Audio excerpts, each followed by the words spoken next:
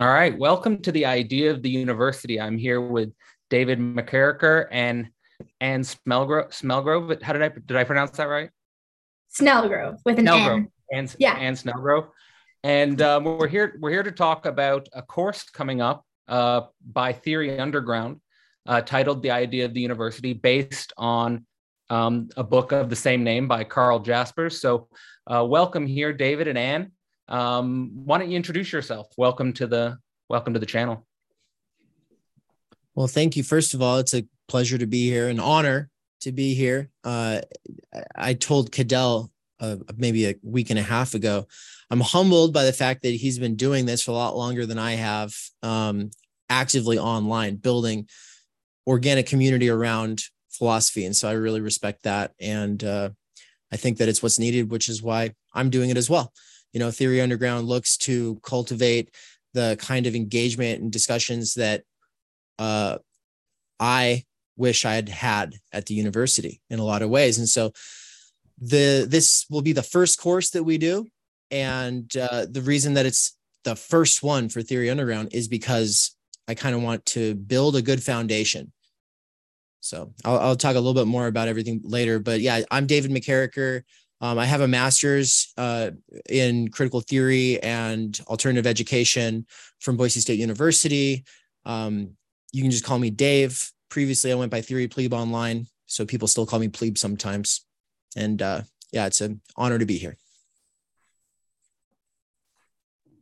All right. Hello, my name is Anne Snellgrove. I also graduated from Boise State with a bachelor's of science in social science. So sociology was kind of my main focus. I did a lot of research at the university about neoliberal higher education. And so it kind of plays right into the idea of the university. I also was lucky enough to get to help develop and teach a course at Boise State last year called University Foundations 100 Is College Worth It? Outside of that, though, I've known Dave for 4.5-ish years. We are engaged. So not only do I just support Dave because I'm your partner, but because I genuinely believe in the goal of the Theory Underground and making education and philosophy more accessible to a lot of people. So yeah, I'm also happy to be here. Thank you. All right, welcome both of you. And maybe we should start off with like the origin of Theory Underground. What is Theory Underground, and what are your visions and plans for it as you develop, of course, with the idea of the university being a foundational course as a part of the larger work. Sure, yeah. Oh God, you know, this is actually going to be the first time that I've done this on someone's platform. So I've actually kind of, so far, I think in the launch and in the blog posts that I'd written about the name change and everything like that, I don't focus on the long-term vision or plan, because that's part of the point of the name change, was to actually lower the stakes in a sort of sense, because prior to Theory Underground, it had been New Symbolization Project, New Symbolization Publishing, and New Symbolization. The idea of a New Symbolization is that politically and religiously, today in the postmodern ideological scene, we don't have viable alternatives to what currently exists, and we don't have any good ways forward in terms of ways that people can work together to achieve a better world, that don't fall into the same sort of culture war tropes and scripts that have sort of monopolized the social change scene. And so part of the goal with New Symbolization is like to get outside of the old ruts, scripts, and jargon, and to better familiarize ourselves with the fundamental questions, problems, concerns, interests, and mostly just concepts that we think would be necessary for a New Symbolization. And so part of my big realization was, I'm not Jesus, I'm not John the Baptist, I'm not, some prophetic figure, or like, I'm not a Karl Marx even. I'm not someone who's going to come along and say, all right, everybody, I figured it all out. I read everything, and here's all the solutions. I see my role more as an educator. And I think the first thing is just to say, look, if you haven't really read a great text until you've read it 3 times, and we can talk about like the kind of functions of those 3 readings, like what that actually entails. But if it's true that you haven't really read something until you've read something 3 times, then none of us have really read almost anything. And obviously not everything bears repeating, but great texts do. And there's this rush to change the world, like Marx's 11th thesis on Feuerbach, philosophers have only interpreted the world. The point is to change it. There's this rush to change, even in theory circles, to where it's like, but we don't ever really get acquainted with the contradictions and actually work through those, much less, what we don't really tarry with the negative, right? And so what I want to do with Theory Underground is to create a space where it's not about having the right takes or the correct strategy or this is going to be the worldview that will change everything, but instead laying the groundwork and developing courses and materials and educational content that will help people in the future be able to hopefully do what we weren't able to do, And so we're looking to a future generation and trying to equip them by equipping ourselves to even be able to speak to them.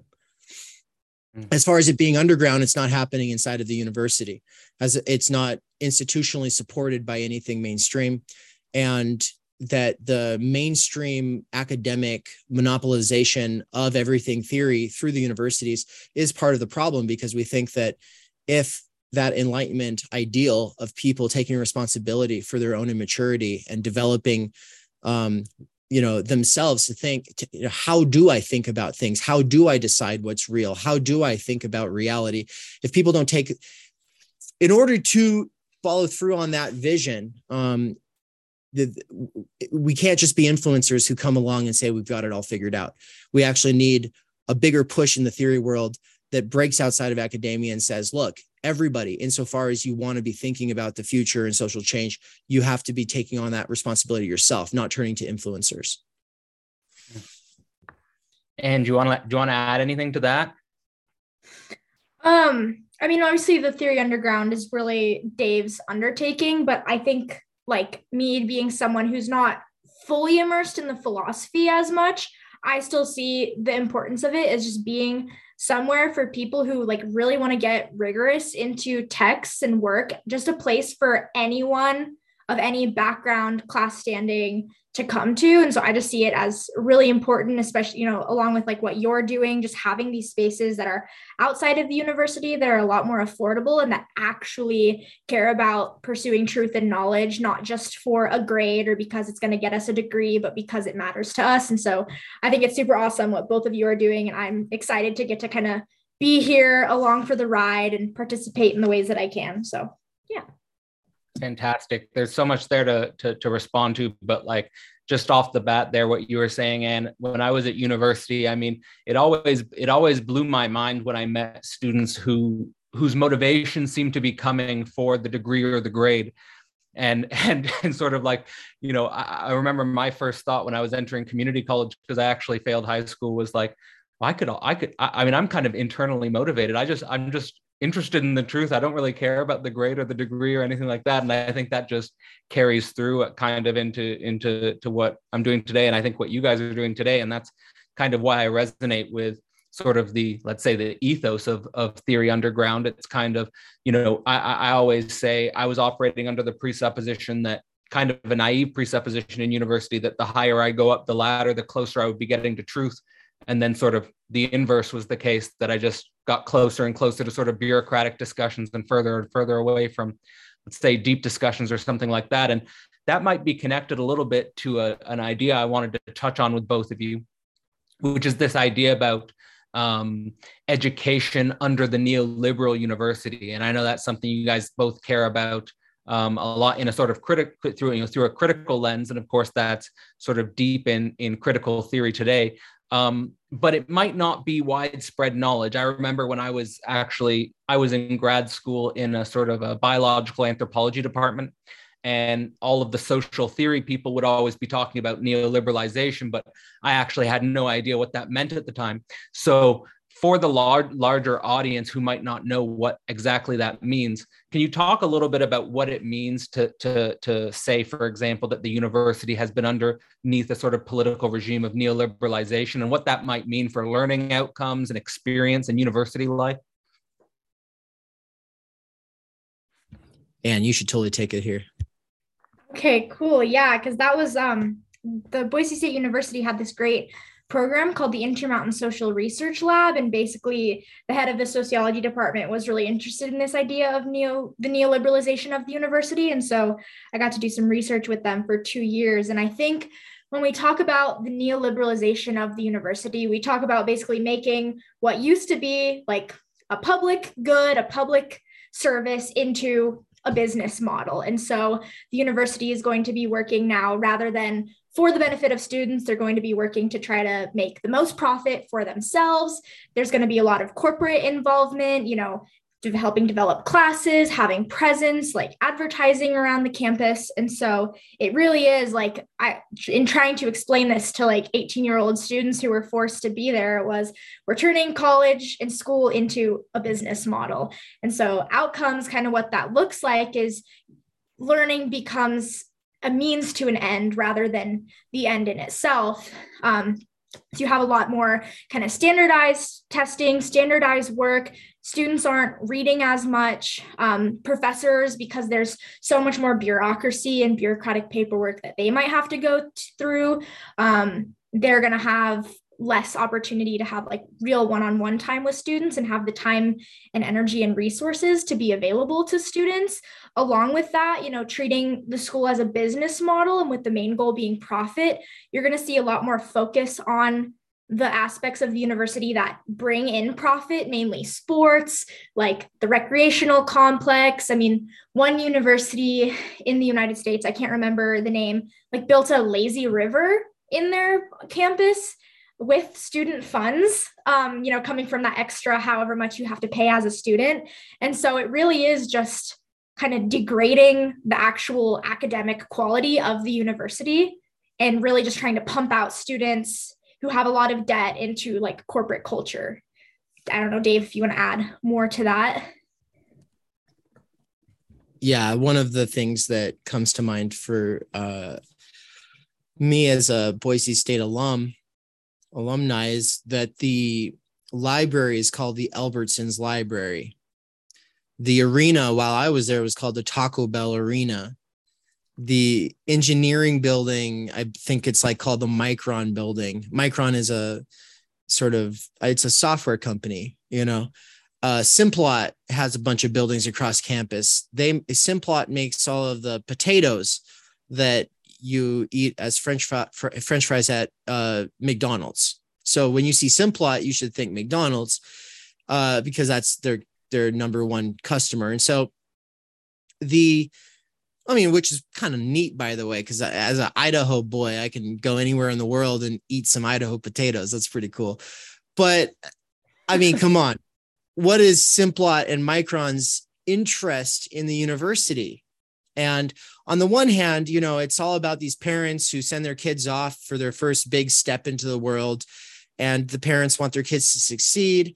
And then they come and they visit for a football game, usually. And the kids get together, the students get together with their parents, and they go to a football game, and there's all this branding everywhere. And so the companies have a vested interest in associating this time of your life with these corporate brands. And no one can blame them for that. That's just advertising. Who cares, right? Who cares? I don't care. But what matters about it is that the Micron and Simplot people in Idaho get their people on the Idaho Board of Education for the state. They get their people on the various boards at the university. And now it's not just about branding, it's about changing the curriculum and what's required in order to get the degree, changing all of the prereqs and the goals to make students coming out of this university ideal recruits for their companies as employees. And obviously most people coming out of the university aren't going to get jobs there. So why are we getting this fine-tuned education that puts us on that track? Right? Well, it's because they want to pull from the cream of the crop people who are most passionate and excited and whatever. And it makes sense from their side. That's not evil. It's not evil, but there is a sort of tragedy occurs when there are conflicts of interests that go unnoticed or not brought out into the daylight. This is one of the things I get from dialectics, is that contradiction needs to be worked through. Not just, you don't just wave your hands and run the other way when there's a contradiction. You got to work through it. And so when we come to the conflicts of interests at the university, we have to think, what are the competing interests of the different organizations, groups, departments, disciplines, fields, funding? Their business is obviously one of the big ones Anne just brought up. Politics is another one. And today, it's pretty much right-wingers are going to be the only people who really talk about it, usually at the university level.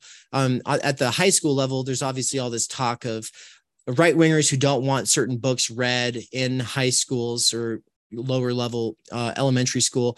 And so there's like book burnings or whatever in the last couple of years, and that's serious. But on the other side, on the university side, there is also a sort of suffocating culture of, you know, there are certain things that one says or is supposed to believe, and then certain things you're not supposed to question. And that obviously runs counter to the ideal of the university, which is supposed to be a place where all genuine truth seekers, regardless of what their different beliefs might be, are able to be in a rigorous discourse and dialogue to work through things and to try to bring all of their different contradictory viewpoints to some higher level, right? There's supposed to be a dialectic there, and that's lacking. And part of it's business, part of it's politics, and a big part of it is bureaucracy caring about litigation culture, which is to say, like, they don't want to get sued. And so these different forces are always at play in the university. And so the only way to come back from that is not to just critique, oh, this is business, oh, this is politics, oh, this is bureaucracy, but is to instead do a positive critique. That's our big thing. Positive critique. What's a positive critique in this sense? It just means what Karl Jaspers is doing in the idea of the university is he's fleshing out the idea almost in a Platonic sense. What is the idea that gave birth to the institution? How does the institution fall short of the idea? And how can we judge the institution without a more fully fleshed out articulation and idea of the university itself? Yeah, fantastic. And I can connect that to, I love this idea of positive critique. So like, I feel like when I was in university, and again, sort of had sort of my preconceptions about what was going on in the humanities, it was, of course, my preconception was that it was very critical and very deconstructive. And so I like this emphasis on positive critique, and I could connect that a little bit with the difference between the dialectics of Kant and the dialectics of Hegel, because one of the emphases that Hegel puts on in the Science of Logic is that Kant's dialectic ends in a negative, meaning we can never get at the truth in itself. We can never get at the thing in itself. So it kind of ends in a negative, like where you're just stuck in the contradictions of reason, or what Kant would call the antinomies of reason.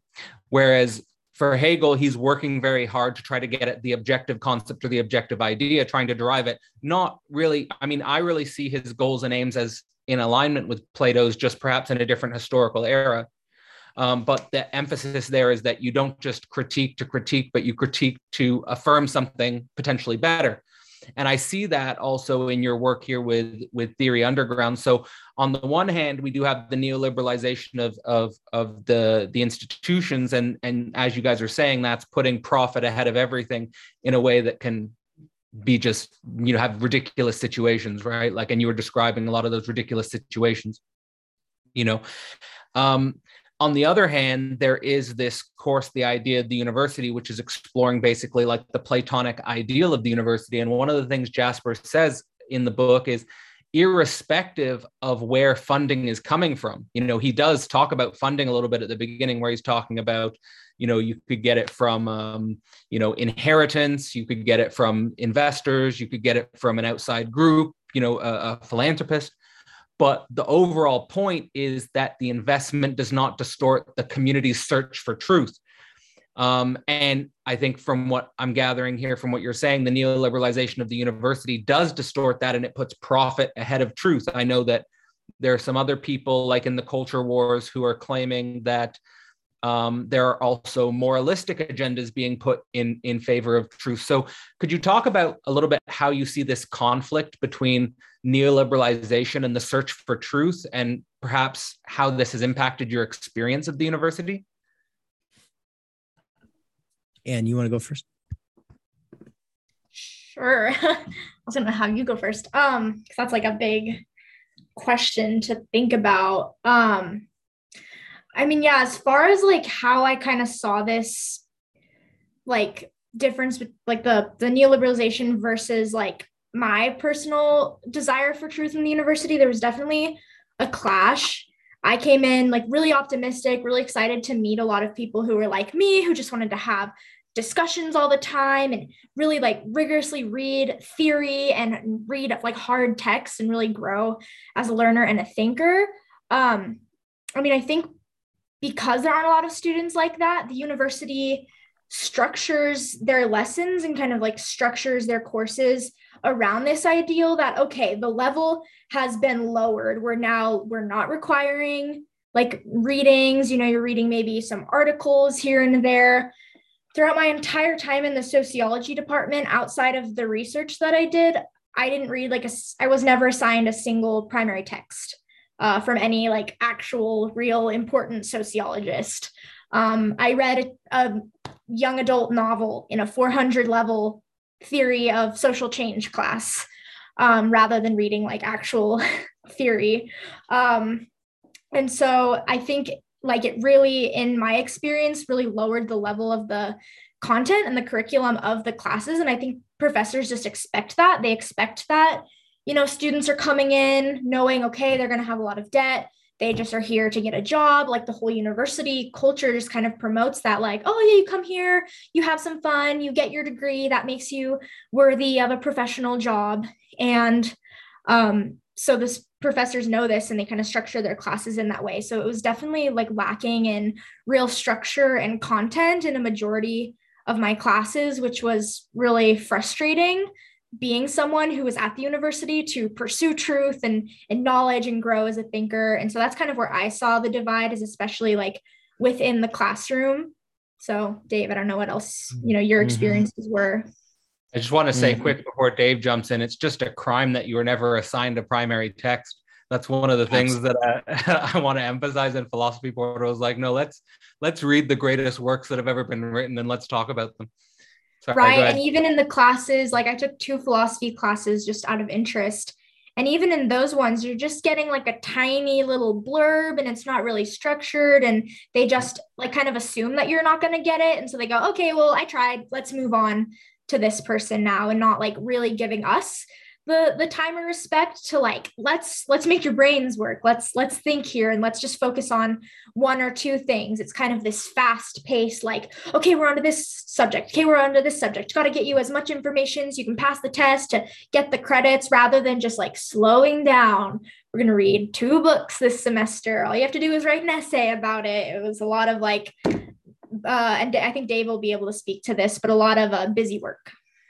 Sounds like it's also, just before Dave jumps in as well, like it sounds like also like the digitization of the university, like the TikTokization of the university. It's like a, like it's almost like we're already in accelerationism kind of thing. Like, anyway, go ahead, Dave. Yeah, 100% though. I'll use a story that had a profound impact on me early into my academic career. I was a non-traditional student. When I started, I kind of was under the assumption, like you, that people come here because they're in a time in their life where they're going to give themselves over to the pursuit of truth primarily. And I also had I also burnt out on trying to get a leg up in the world through working at entry level jobs. You know, that was I had also tried to apprentice for various trades, and really I found myself just being like, no, I just need to spend some time just reading and getting to know myself and my place in the world, and before I make any more big decisions about where I'm going. So I went to the university, and I think I already told this story once, so I'll keep it short. The first grade I got back in my political and social philosophy course was an F, and it was on the weekly written, reflection. It's like, how do you fail a written reflection? But when I went to the professor's office hours, he told me that philosophy is not something that you can do on the side while focusing on math homework all the time. Like, no, he said, the same way that you sit there for 5 hours in the library working on your math problems, you actually have to do that with philosophy. You can't read it at the beach. You can't read it in a half hour. You can't go off of Sparks Notes. You can't do a Goodreads review or watch a YouTube video. You have to actually read through it and then try to make sense of it on your own, or you're not going to get anything out of it. And, you get out of it what you put into it. And so it was that sort of slap upside the face, like in the first, I mean literally he slapped me upside the face. He was just like, psst. No, I'm just kidding. But no, if it wasn't for that figurative slap, then I wouldn't have gotten as serious as I did as early as I did. And I fear that I would have fallen off. I would have probably burnt out. I would have found myself doing a lot of busy work. I would have been getting good grades in my math and science for a while, but my soul would have been suffering. And so I would have dropped out. I'm pretty sure of that. But instead, because I was forced to really take Plato's Republic seriously, and then all the other texts that followed from that, which were also primary because that professor respected primary works, I was profoundly impacted, and it changed my life forever. And it made me realize that there's more important things. And so the problem is, and this is something that the professor, Dr. Cates at North Idaho College, he always deals with, is people say that he goes too hard on you. There was actually a student strike against him before I actually went to North Idaho College. I met one of the people who had organized a strike against Dr. Cates. And that person was like, yeah, no, I used to hate his guts. It took a while for me to kind of understand where he's coming from. And now I respect him like crazy. So this person who had been in a factory in a union, he was like in his 40s. He had actually led the student walkout, and they had written stuff to the administration and the faculty complaining about how harsh this professor's grading was. He had actually had a change of heart over the years by the time I met him. But the other administration and faculty at North Idaho College, they're always pulling up his courses for review. And if it wasn't for the fact that students keep coming to testify about how fundamental of an impact Dr. Cates had on them, they would have already stopped letting him keep these courses going. They would have discontinued these courses. And Dr. Cates told me that in actual faculty meetings, though, other professors had looked at him and said that he needed to lower the bar. And they were just, I don't know how mask off they were actually about this, but they said, you need to make it easier. You need to stop going so hard on them. And then when Dr. Cates was saying, well, like, they need a real challenge. Like, how are they going to be that they can't apply to UC Berkeley if I don't, make sure that at their associate level, they actually have a real challenge. And he said that the response is, yeah, but these kids just want jobs. And they're rural kids. We've got a lot of rural kids here. What does rural mean? Rural is academic-ese for white trash. Yeah. That's what they mean. They mean these kids are white trash. They just need better jobs. Stop giving them such a hard time. And he said, I used to teach inner city Black youth, and it was the same thing there. You need to lower the bar. These kids just need jobs. They're never going to get out of the ghetto if you don't lower the bar. And so he said he was facing the same thing with inner city youth as he was dealing with here at a rural community college. So this is what happens when we turn the idea of the university into nothing more than, oh, these are our customers, and our job is to help them get better jobs. All right, there's a lot of ideas here going through my head. So like, it's very clear to me that, you know, the picture you guys are painting here, that the university is under some sort of you know, it's being subsumed or sublated under a business model, and basically, you know, what the university is or what the university is becoming is a lot different than, let's say, the Platonic ideal that Jaspers is trying to derive in his work. You know, and specifically, it's just this factory for producing people who might be candidates for hire in corporate America and stuff like this. Now, Jaspers does, I don't want to get too far into the book so quick, but there is a point Jaspers makes in the book about how university education is, he says multiple times, university education is not high school education. It's not for everyone.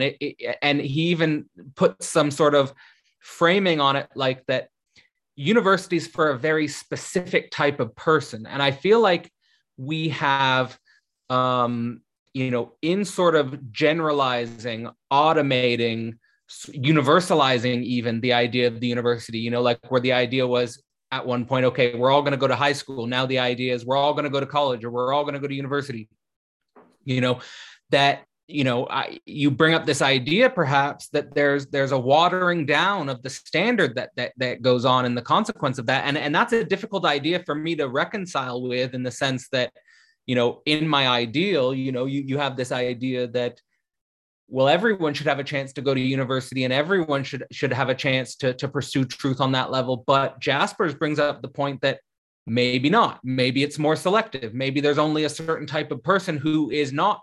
It's not about necessarily like, you know, a one type of intelligence thing or anything like that, but there's a certain type of person that is going to be inclined towards the type of truth search that the university should hold. And, you know, so for example, in building something like Philosophy Portal, I definitely see in the first few courses I've done, not everyone has this sort of inclination. Now, it's very interesting to encounter and be around the type of people who do, and to try to build that and try to foster that and try to go really deep as you can go. And I meet a lot of people like that. But it's certainly not everyone. And so what emotions or what feelings do you have that come up when I bring up this topic? And, you know, as educators or as people sort of trying to develop courses in this direction, you know, how should we think about this problem? I know it's a very, you know, this is the difficult question. Yeah. Maybe it's the type of question we would go to in the course, but yeah, and go ahead. Yeah. You know, that is tough, because obviously we want like higher education and opportunities to, like have a degree, to have higher paying jobs. Like we want the opportunity for everyone, but in terms of like what the idea of the university is supposed to be, that really, I think it's such an independent journey, that like just to have an institution that is open to anyone at any point in their life, whether they've just come out of high school and are ready to keep building, or they need to have 1, 2, 3, 10 years of time just to go drink and party and travel. And then they're ready to, you know, I don't want to say get serious, but to like stop maybe the partying and like really focus on that pursuit of truth for a while.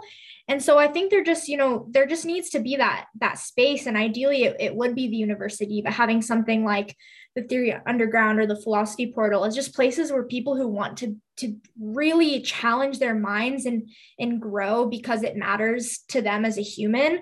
And I think just reconciling with that, not everyone is going to have that interest. Some people are going to like get really, really into their music or pursuing other passions really seriously. And some people are just going to be happy going to the bar every weekend and having a family and like living, you know, a life like that, where they're not super into theory, which is super valid. And I think with where the university stands right now, we just think that, oh, you have to come here and get a good job. And if you don't deserve a home security, like you're less than.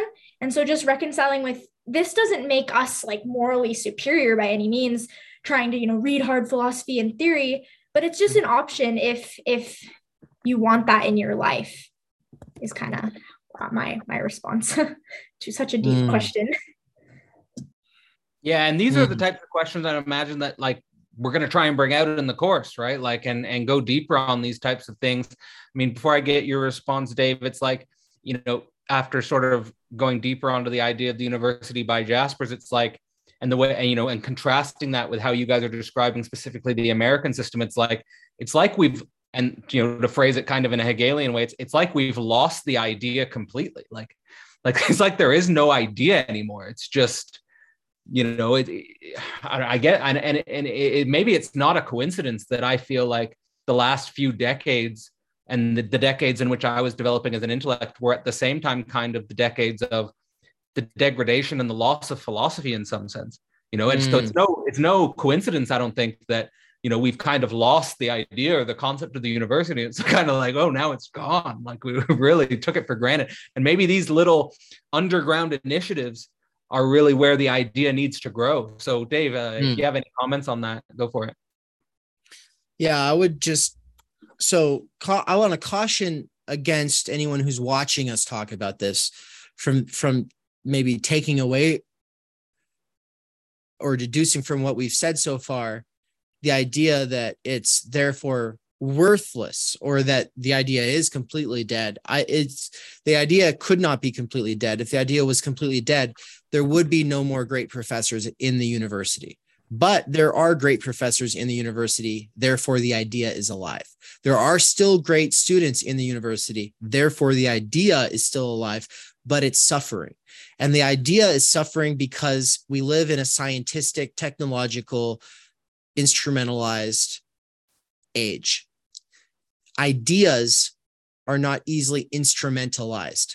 They're usually things that are good in themselves. The idea of instrumentalization is that the only things that get any attention are going to be the things that are good towards some other means or that are a means towards some other end, whether that's profit, political power, whatever. So with your question, I would say it's not that the idea is dead, but that a lot of people who go to it for that reason drop out, or once they've graduated, they decide that they couldn't do another 15 years of that just to get tenure, right? And so it is creating underground theorists everywhere. Everywhere you have a dropout who still wants to pursue truth, you have a budding underground theorist. And obviously you might just be an underground scientist who's toying around with gadgets and AI in your garage or whatever. But what makes you a theorist is that you're trying to understand, right? And so if you're trying to understand why you dropped out, if you're trying to understand why the idea was so hard to find instantiations of at the university, then yeah, I think that you're a budding underground theorist. And I was going to make a comparison though, to say that the institution of marriage is falling apart, but the idea of marriage and of love is not dead. People are still moved by the idea, but because we live in this instrumentalized age, no one talks about the idea. They just talk about the institution. Oh, the institution's in crisis. Oh, the institution needs to be salvaged. Oh, these are the things that go against the institution. Oh, these are the things that, look at how high the divorce rate is. Look, people, as soon as it gets uncomfortable or inconvenient, then they just end the relationship. Okay, that's not a positive critique. A positive critique would have recourse to the idea. And so it's the job of philosophers to say, we're not just a department that is equal to construction management. We're not just a department that is equal to whatever you were doing in biology. No, we have an intimate relation to all of these other fields, but it is our job to say how they fit together. And it's our job to say what ideas these fields or disciplines ultimately serve, because we're the ones whose task it is to think what ideas even are, where do they come from, and if we are in this complete bio constructivist, reductivist, instrumentalized era, and philosophers decide, oh yeah, we'll just act like we're a construction management department just like anyone else, and we'll just kind of work in our little corner, work on niche little problems. And if we're not thinking about the whole, then it's our fault. It's not the fault of the person who wants to do construction management. It's not the fault of the administration or the faculty who are involved in any other corner of the university. It always comes back to philosophy, because philosophy is the origin of ideas in this rigorous sense. And so we're the ones who have to do something, and the thing is you can be in the university or outside of the university and still keep the idea alive in your classroom or in your daily walk of life, in your practice. Absolutely. So, yeah. Well, nothing gets me more excited than someone getting super passionate about philosophy there. He's getting so passionate he had to take a drink. I like that. Yeah, he's like, he just ran the 100-meter dash there. I'm going to go do some push-ups now, yeah. You know, it reminds me, something of what you were saying reminds me of something J.K. Chesterton said about Plato, where he said, sometimes Plato would talk about ideas as if people didn't exist. And the way you were talking about ideas was the opposite, where, you know, if as long as there are people there, the idea still exists.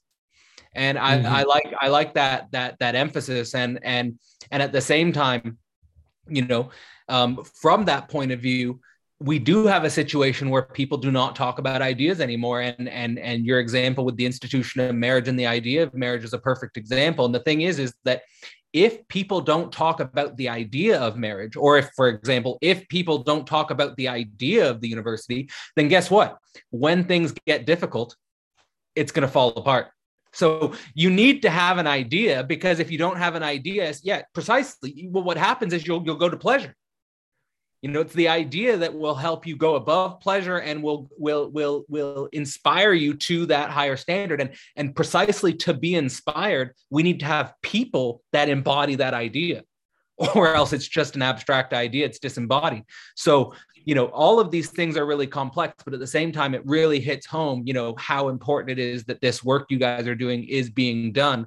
And it's kind of also inspiring when you say something like, every time there is, you know, when the university doesn't have an idea and there are all these truth seekers that are going to drop out because the university doesn't have the idea there, well, it's not going to kill the idea. It's just going to create a network of underground theorists. And that's sort of an also inspiring notion. And it's kind of like that, you know, I was talking with Mikey a little bit about it's like kind of hip hop. It's kind of punk rock, you know, it's underground, you know, and it has that sort of energy to it, which I think is, you know, at the same time as it's, you know, not a good. Yeah. Did you want to comment on that? Well, yeah, sorry. I didn't, I want you to finish your thought. Okay. And I'm glad you brought up the punk rock, hip hop underground thing, because especially with the Young Jijikian crew, which is just one clique within a broader underground, right? Every underground any scene requires groups of friends, you know? And that's one of the things that Carl Jaspers talks about, is that the idea of the university and any sort of like truth deriving or emerging field or discipline, it doesn't come from the university itself. It always comes from some smaller nucleus that is usually in relation to the university. Either they're employed there or they're in dialogue with people at the university. So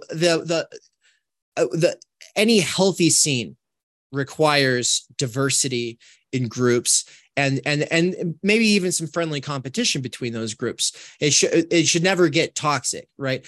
But the point is, and the reason I brought up the Young Jijikians is like, Andrew and Nick, but also Mikey, they all bring rap and hip hop into it because that's kind of their roots. Whereas I bring post-hardcore, post-punk, pop punk, deathcore, metal, all of this heavy stuff, because that's my teenage years. That's my early 20s. And Andrew's cool because Master Signified Bodies. He's actually like, he comes from both worlds. So he's kind of the bridge there between those two worlds. And so we make a lot of memes about this, but the main point is just to draw that comparison, because once you stop thinking about it as, oh, it's me and my group of truth seekers versus the world, and you realize, oh, it's a scene, and we're like a band in that scene. And a scene takes all types. It takes really high level, experimental, avant-garde, super skilled bands, and they usually don't pull as big of crowds. And then it also takes people that know 3 chords, but they're charismatic, and they bring the big crowds. And like getting the booking agencies and the venues and the different bands to have, even though they're going to be competitive at the end of the day with some of their interests, to get them to have working cooperative relationships and to foster a healthier discourse is really important. And so drawing these connections between underground music and underground theory just felt important. But then there's also the underground in London. The London Underground is the subway system there. The logo to Theory Underground is actually ripped off directly from the London Underground. Did you recognize it? Yeah, of course. Yeah. I lived in London for a bit. Yeah. So, a lot of Americans won't get it until they go to London, but right.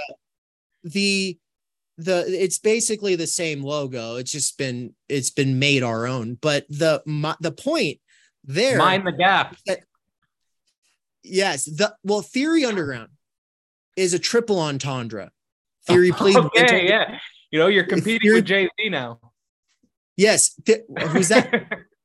Said you're competing with Jay-Z. Yeah. Triple entendre. Yeah.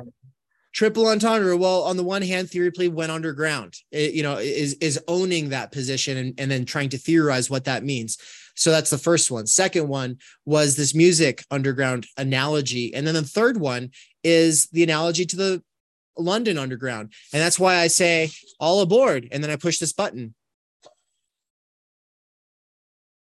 Can you hear that? No, you can't hear. I didn't hear anything. Okay. For some reason, it's not playing over Zoom, but it does play over Stream. But I have a button that has train whistles. Anyway, the point is like all aboard, train whistles. What's the train in the analogy? It's a line of thought. So thinking about the idea of the university, that is a line of thought that connects to another line of thought called critical pedagogy, which connects to another line of thought. And there's all these different lines of thought, but they're not going to be productive lines of thought if you're not reading, writing, and having rigorous conversations with other people who did similar readings and similar writing. So even if we're outside of the university, even if we're not grading our assignments, even if we're not doing a lot of the busy work that we would have done in the university, we actually have to raise the stakes and raise the difficulty level on ourselves to try to get that thing that we weren't getting when we were there. And so when I say like there's a line of thought departing, all aboard with the idea of the university, the point is, look, you can have conversations about the problems at the university or what the ideal properly should be. You can have those conversations with anybody, but a lot of times that's just going to be talking, and you're going to fall right back into scripts. If you're not talking with people who have done primary textual readings on the topic, and if you're not talking to people who've spent a lot of time after writing, then thinking through these things and writing about it for themselves, right? Without that basis in the textual life and the writing as thinking, without that basis, it's just talking. It's not a real dialectical conversation. And so I like this idea of like a train is departing, get on. It's not like it's never going to come back. It's not like it's never going to depart again, but it is a prerequisite for going deeper on this topic with other people. And so we want to make spaces with the forum where it's like, you can say stuff here and you can presuppose that anybody in this forum community already did the reading and already has some of these same questions in mind. And so, and someone who's reading Being in Time with me in the summer, because I'll be teaching Being in Time in the summer, might not have done the idea of the university, might not have done the PMC, might not have done Zizek's For They Know Not What They Do, which are other courses that are coming out of Theory Underground. And that's fine. But there's going to be different forums dedicated to these different lines of thought. And then if it's 5 years from now that you finally get around to saying, okay, I'm at a point in my life where now I want to interrogate the idea of the university, the train's still there. Go to the site. The course is still available after the fact. The forum is still alive. The people who were involved, some of them are still involved in the forum. And so even though you're taking it after the fact, hopefully you'll be plugged into the conversation anyway. So that's the train metaphor I wanted to talk about. Great. Yeah, it's good that you went a little bit more into that. And yeah, this band scene metaphor I also find quite helpful. I mean, because it forces you to think about what's going on here as an ecology.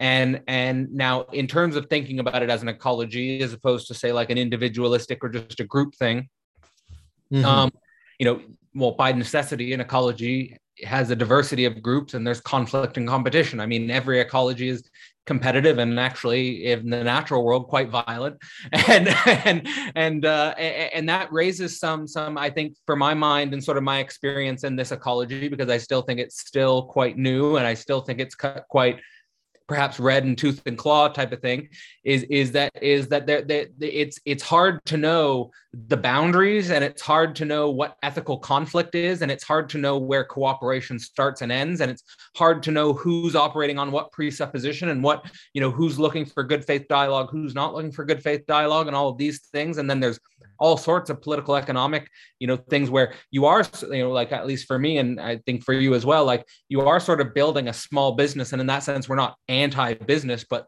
the point is that the profit isn't the primary motive. The truth is the primary motive, and keeping it that way and so forth like that. But my question here is about, how do you read the ecology? How do you think about the ecology? And, what have been some of the problems? Maybe don't need to get into like specific problems, but like, well,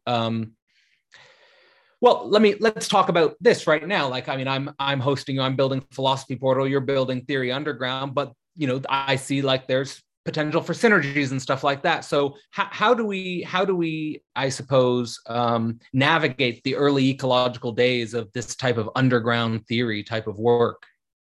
Or do you have any ideas about that? I mean, there's difficult ethical problems, I think, that come up.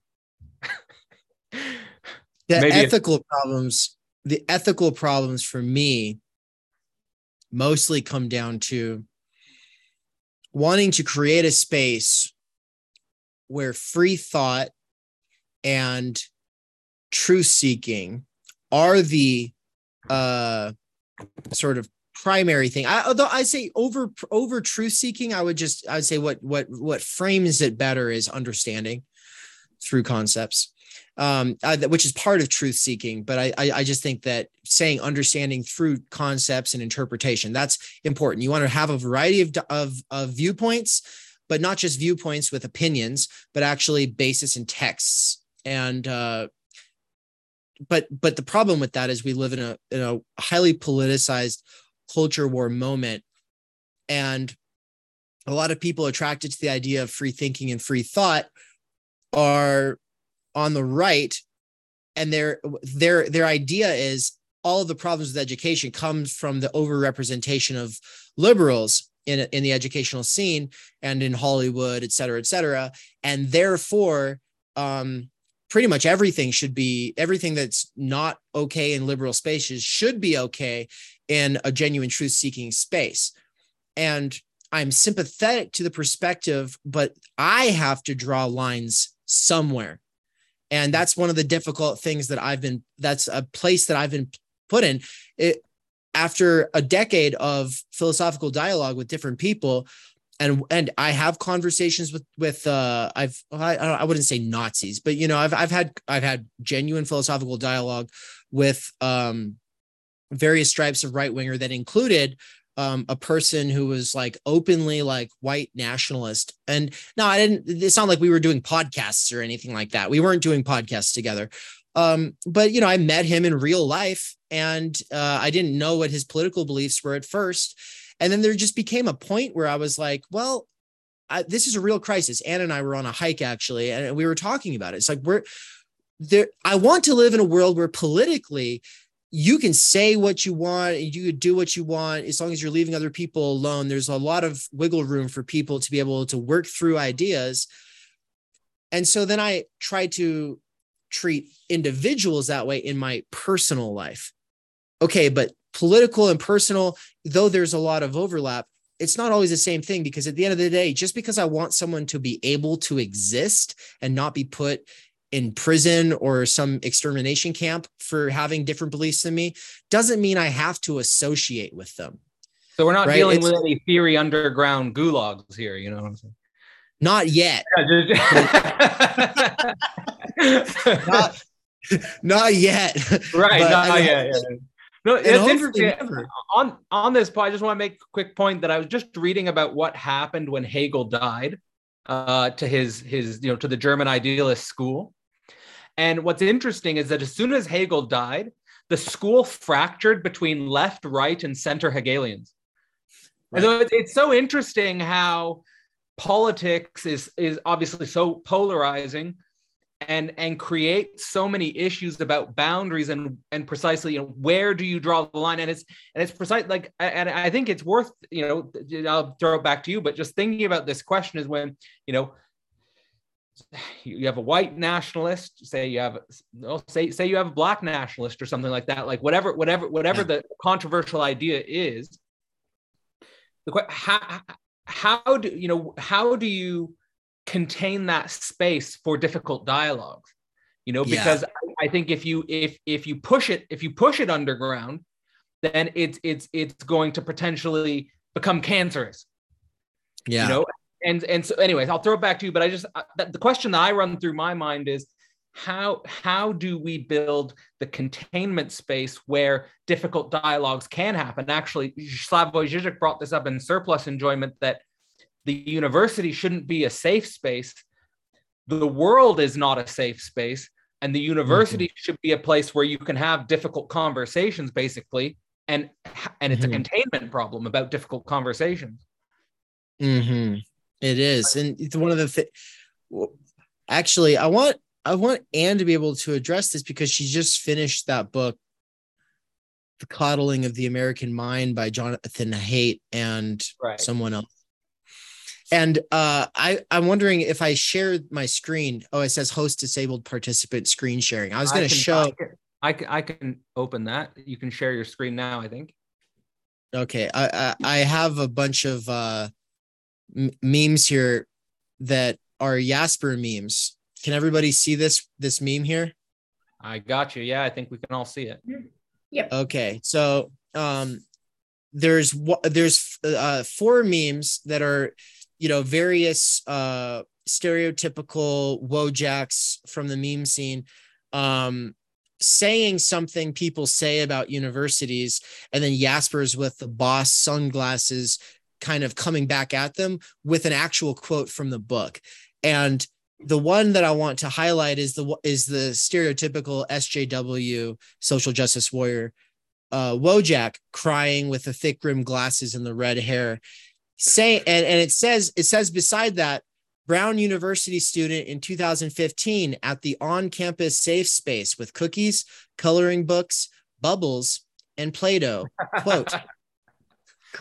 Quote, I was feeling bombarded by a lot of viewpoints that really go against my dearly and closely held beliefs. This is a real quote from a real situation, and I wouldn't have known about it if Anne hadn't have told me. But before I hand it over to her, I'm going to read the Jasper's comeback. He says, to be permeated by the idea of a university is part of a way of life. It is the will to search and seek without limitation, to allow reason to develop unrestrictedly, to have an open mind, to leave nothing unquestioned, to maintain truth unconditionally. The university keeps itself distinct from sects, churches, and fanatical groups which seek to impose their own outlook upon others. The university does this because it wants to thrive in freedom only and would perish rather than carefully shelter itself from unfamiliar ideas and withdraw from intellectual conflict where fundamentals are involved. And before handing it over, though, I'll just say that this problem goes back to the origin of the university. Socrates was put to death for, at a certain point, challenging the fundamental presuppositions and values of Athenian society. And one might say, oh, well, that's terrible. They shouldn't have done that to him. He didn't say that. Socrates never said they shouldn't have laws. Socrates never said they shouldn't put me to death. He instead said, when they all said, look, man, we can get you out of prison. We can get you out of the city state here. We can get you somewhere to safety. He said, nah, I'm going to make them all sit with what they've decided here. And so the tragedy is not that professors sometimes get laid off. It's not even that the culture of the institution is permeated with a sort of fear of self-censorship and silencing, or because of a fear of repercussions. People can only make a stand and do the courageous thing and pursue truth in that context. And that context has never not been with us. Right. And so it's not a unique or a new problem, though it's reached a new level of intensity and more people are worrying about the problem because more people are expected to go to college. So this used to be a problem for elite or, children of aristocrats. Now it's a problem for basically anybody who's not working manual labor, who's got to go for some kind of a specialized degree. And so there's a lot more rage about it because there's a lot more people having to deal with it. But it's not it's not a unique or new. And that's my main thing, is to say, and it's not, I have a lot more thoughts, but I want to hand it over to Anne, and I'm going to turn my camera off and I'll be right back. I just want to say quickly that like this, the emphasis with Jasper sort of saying that, to be permeated by the idea of the university, and, the university keeps itself distinct from sects, churches, and fanatical groups. It's kind of as though, I've always seen the woke movement as kind of this weird, unconscious immersion of a type of religious type of thought, which appears secular, but it actually is enacted in a religious type of way, in a strange way. It's a weird. I think that's where we need to think about the unconscious as well. But Anne, go ahead. Yeah. So last month I finished the book, The Coddling of the American Mind, and basically the authors kind of highlight what they see the problem is right now in the university. And so they talk about 3 kind of untruths that are believed by a lot of incoming college students and therefore the college campus, which is the idea that the culture is like us, it's an us versus them world. The idea that what doesn't kill you makes you weaker, not stronger. And then the idea that that you should always trust your feelings. And so they talk about the ways in which that manifests within the classroom, specifically as reactions to ideas that might be challenging, uncomfortable, go against our own beliefs, gender identities, like whatever you might want to say, or whatever it might be. But so that example in the meme was just one of like the many, many examples where students felt like physically unsafe because of a controversial idea or because of something that maybe was a little bit more conservative to them. Like, I'm sure maybe you've heard of like when Milo Yiannopoulos was touring the country, there were mass riots on college campuses and people were getting their heads bashed in by like protesters who were, supposedly on the right side of history.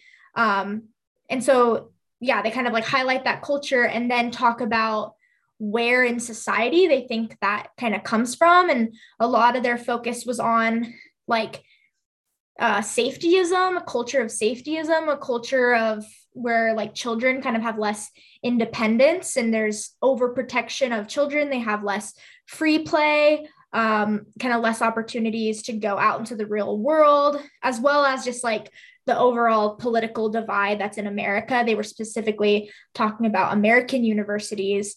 But so I think, like part of the issue of this like reaction to hard, challenging, even like offensive ideas, like talking about white supremacy and considering all of the nuances of race and gender and identity and all of that. I think like they make a good argument as to kind of where that comes from. But I think, the challenge is not being so like ideological about it and taking a step back and kind of remembering what those untruths are and going, no, like human beings are fundamentally not fragile people. We are meant to be challenged. We are meant to be resilient. And and to be able to like think about those hard things and overcome it. And that is kind of the idea of the university should be a space to talk about things that might offend us, that we might not personally agree with, and to get to the bottom of it and to be able to argue why it's wrong, rather than saying, oh, it's wrong because it hurts my feelings and I need to play with Play-Doh now to feel better. Like, no, you should challenge yourself to feel better by like using reason and logic to go, no, this isn't right because X, Y, and Z that I read.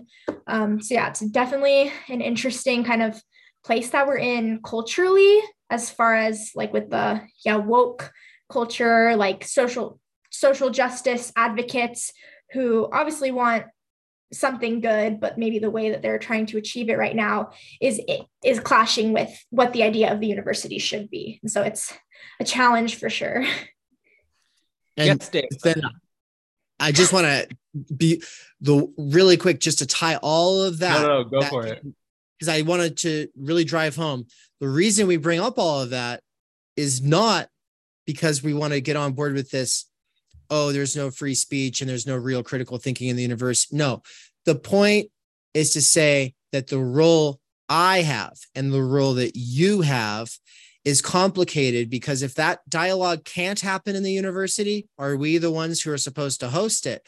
And the thing is I have to make decisions at the end of the day as an individual, because I'm not an institution.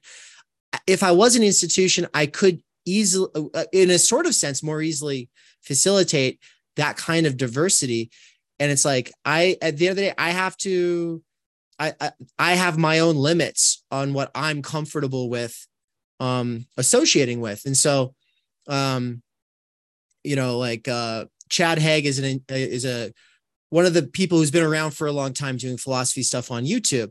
And I appreciate a lot of the stuff that he puts out, and he feels called to put stuff out that deals with dangerous, forbidden texts. And fair enough. And I could have and I've learned from the stuff that he puts out. And I think that there's probably a lot of great people in his community. But I have to make decisions about like what I do. And at the end of the day, I'm not going to do anything related to the Unabomber, because I'm not trying to attract an audience of people who are at that point. That's not my calling. And I have to make that decision. But I think that a university should. I think that there ought to be a class within the university scene for dealing with texts like that. Where is Spangler? I read a text by the Unabomber when I was at McMaster University History Department. I mean, it's and I appreciated that it was on offer. I could read the manifesto. I mean, I think even I took a Nazi Germany class where we read Mein Kampf, right? I mean, yeah. Exactly. That to me is the university. Exactly. But then it comes back to, okay, but what are my goals, and how are my goals or my levels of comfort dealing with certain topics? How does that become an ethical quandary? Because I'm not an institution. I am, at the end of the day, a person, and so that's something that I've just got to work through. We are in some sense, because it's so early days, there is a great deal of vulnerability in putting yourself out there. And there is this question of, there is an infinite number of things you could teach, but the question is what you put forward is also establishing a certain image and ideal, right? Like to start, I'll talk about me first, but you doing a course on the idea of the university says something. There's millions of books. I mean, you pick one specific book and it says something about what Theory Underground stands for and represents. Just like if you teach about the Unabomber, it says something about what you stand for and represent in some sense. Like you pick that. You could have picked many texts, right? So like for me with Philosophy Portal, I started with Hegel's Phenomenology of Spirit. That's a cornerstone. That's a foundation stone for what I want Philosophy Portal to build out and represent, right?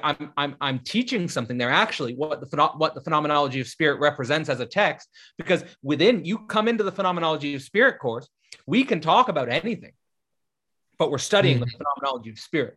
And that's the discourse which you're limited by if you come into this space, just like if you come into the Science of Logic space, or you come into the Thus Spoke Zarathustra space, we can talk about anything. I mean, Nietzsche is a very controversial figure.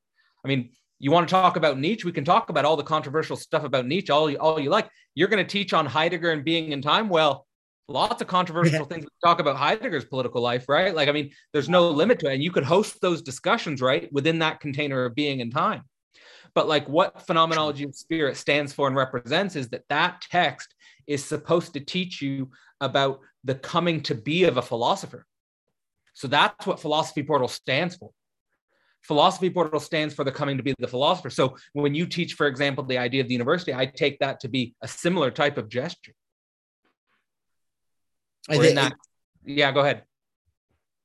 No, I love that. This is so early for me, and I'm still having trouble articulating things like my role. And I think that you just really nailed it. And you didn't say the word branding, but it comes down to branding, because these are platforms in the attention economy. People won't remember who you are if you don't have a brand. You can't even if you have a name, you have a brand, because that is the context that our name is presented in. So even though we don't want it to be like profit driven, we still have to exist in this context, and even to be remembered is to be a brand. And so for me, I've been anti-brand, anti-influencer now for like 3 years. I went from kind of trying to do it to then becoming so critical of my own self and my attempt. And now I'm coming out of that again and just kind of going, okay, it's a brand. I'm just not going to take it so seriously. And I'm not an influencer. My job is an educator. That's the change there. What is a brand at the very sort of outside of the context of business, when we're just talking about attention and we're talking about signifiers, we're talking about the sense that a signifier takes on, what gives it the connotation and the denotation that the signifier takes on? It's the things that it's brought into association with. Semiotics, basic semiotics, is that there's not just words self-standing in themselves on their own, atomized. Words are only made sense of, and they only get their sense through association to other ones. And the same thing goes with all signifiers, not just words. But, my face, the name Theory Underground, what are people going to associate that with? Okay. And then the books that we read, the primary books that's going to be the you're right. That's probably the most important part right there. We can talk about anything, but that's the most important thing. See, I feel like instead of getting into flame wars online about arguing with people, all of that's nonsense. Not getting into flame wars and arguments like stuff like that. To me, it's about the concrete idea, and the text we put out and the stuff we put out is the concrete idea. It speaks for itself. That's what we're standing for. That's the direction you're going with. That's the train, so to speak. You want to get on the train, you can get on the train. You want to get off the train, you can get off the train. This is the train.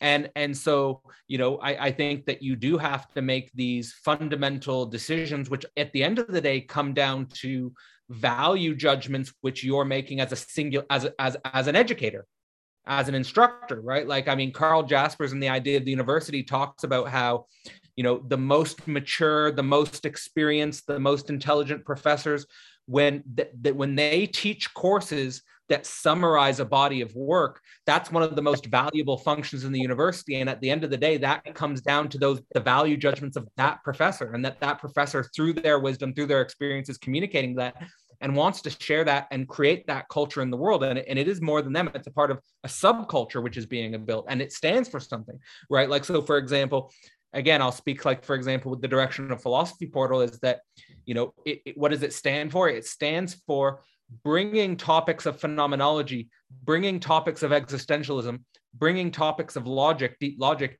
into the forefront, and standing for that and trying to build a deeper discourse in that.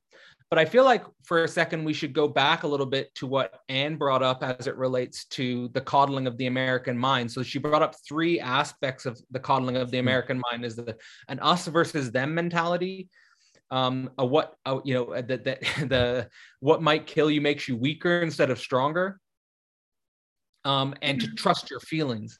And I want to know, and I also, there's actually something else after that she said that I thought was really, really salient, which is that students felt physically unsafe because of talking about controversial ideas. And I think at least what I like when I'm trying to foreground things like phenomenology, existentialism, and logic, I feel like we have to create a culture where talking about controversial ideas does not have an effect on an effective level of your physical safety. And to me, what that signifies is that you haven't actually been in a culture which builds up the idea, like that talks about the idea.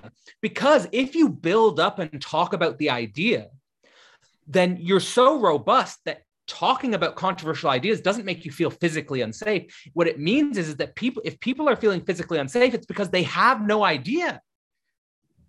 Like that they actually have physical affects as a consequence of that. So I think that's also a very interesting theoretical, interesting thing to think, is that if you don't have a culture which builds up the idea, your body is not going to be able to withstand the culture war. Yeah, for sure. That's one thing I was also thinking when you were talking about that, and that it goes right along with that, is I'd say the thread that they leave out. And can you verify that they leave this out? Do they ever talk about litigation culture? I think a little bit. It's definitely not like a section of the book, I don't think, as far as like why they see it, but I think like it definitely is covered a bit. Cool. So what I was going to say is that the left since the 60s has learned that social change is made by making bureaucrats uncomfortable and scared of lawsuits. So then bureaucrats affect change because they're scared. And so obviously you can only cry wolf for so long though. The issue is that on the one side, people don't have the idea. And so then they just feel things and they vibe, but then they are encouraged and incentivized just to vibe, because the only theory of social change they have is that it comes from administrators being scared of lawsuits. So it's no longer about, is it dangerous? It's just, is it plausible to the administrators that these students actually feel threatened? If it's plausible to the administrators that these students actually feel threatened, then these administrators have to do something because of litigation culture. And so students are actually being incentivized to become more unreasonable and more in touch with how they feel about something and then exaggerating it. And obviously, I'm not saying everybody who's having strong feelings is exaggerating. And the thing is you can feel very strong feelings and still do reasonable dialogue and still keep researching. So I'm not saying those things are mutually exclusive, but yeah, the incentive is there to not think and to instead just feel bigly. Right. Yeah. And it's actually, so one of my favorite parts, or one of my favorite aspects of the phenomenology of spirit is actually in the preface. And for anyone who hasn't read the preface of that book, definitely give it some time, read the preface. But the preface is my favorite book. I can probably just say the preface of that book. It's so good. Yeah.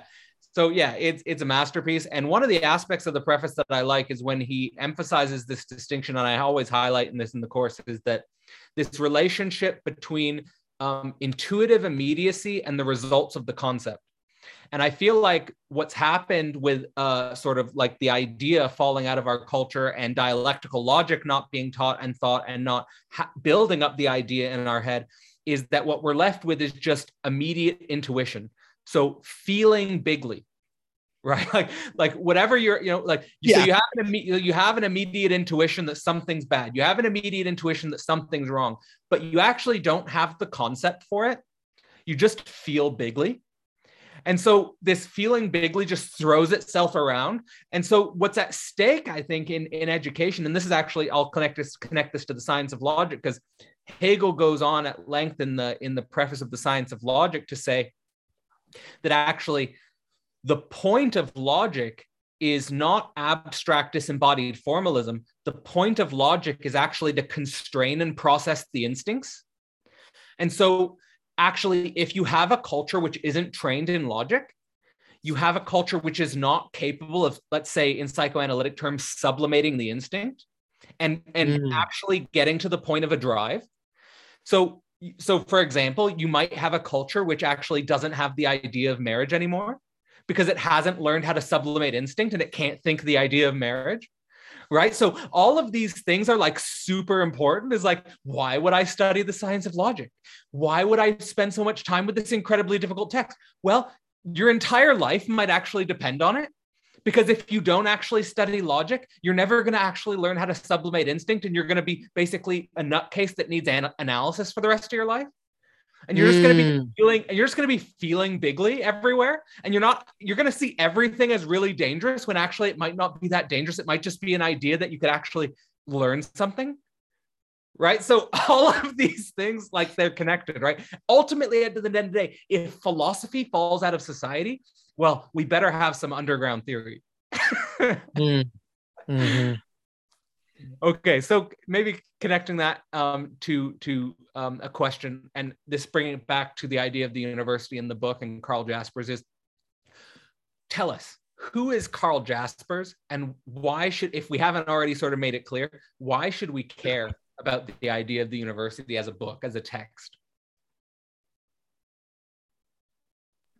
Dave, I'll let you cover. We're starting with who is Karl Jaspers. Yeah, maybe Dave, you can cover kind of who Jaspers is, since I think you know a little bit more, and like his relation to some other theorists. Yeah. So I love everything. I'm glad you brought in the preface there, by the way, right? And I was actually, something I was already going to say was about how Jaspers lacks name recognition in the United States, and that we could have started this off by focusing on Heidegger, Marx, Lacan, Zizek, Deleuze and Guattari, like some of the bigger names. I mean, I could have even gone with Arendt, one of my favorites, but she's also less name brand worthy than these other people I just listed. Jaspers less than her.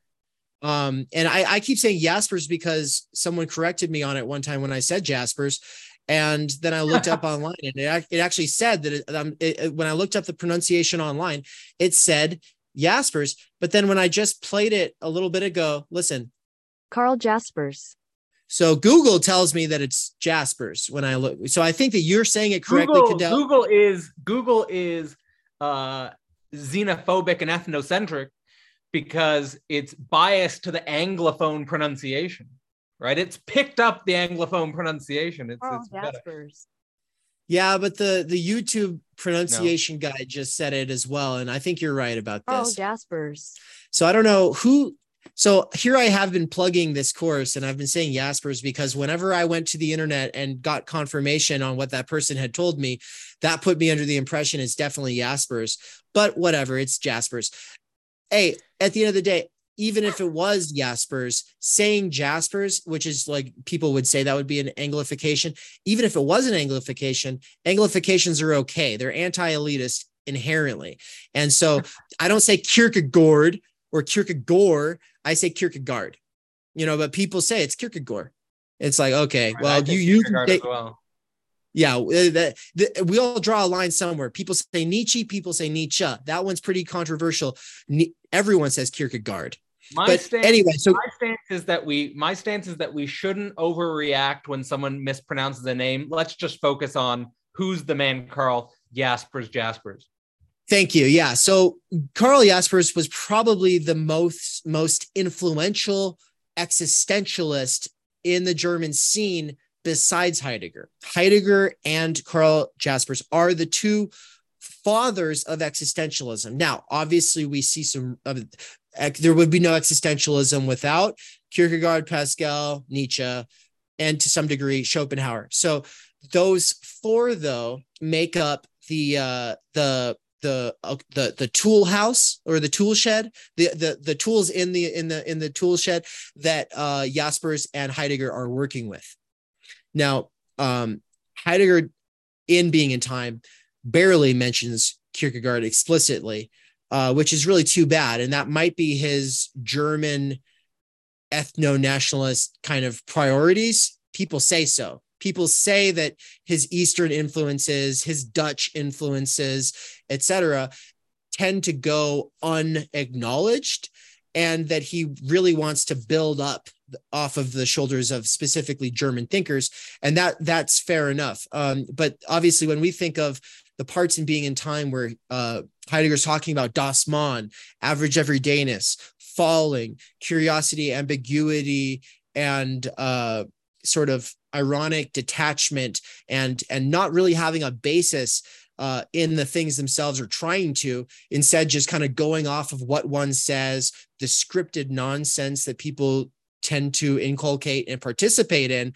That's all coming from Kierkegaard, right?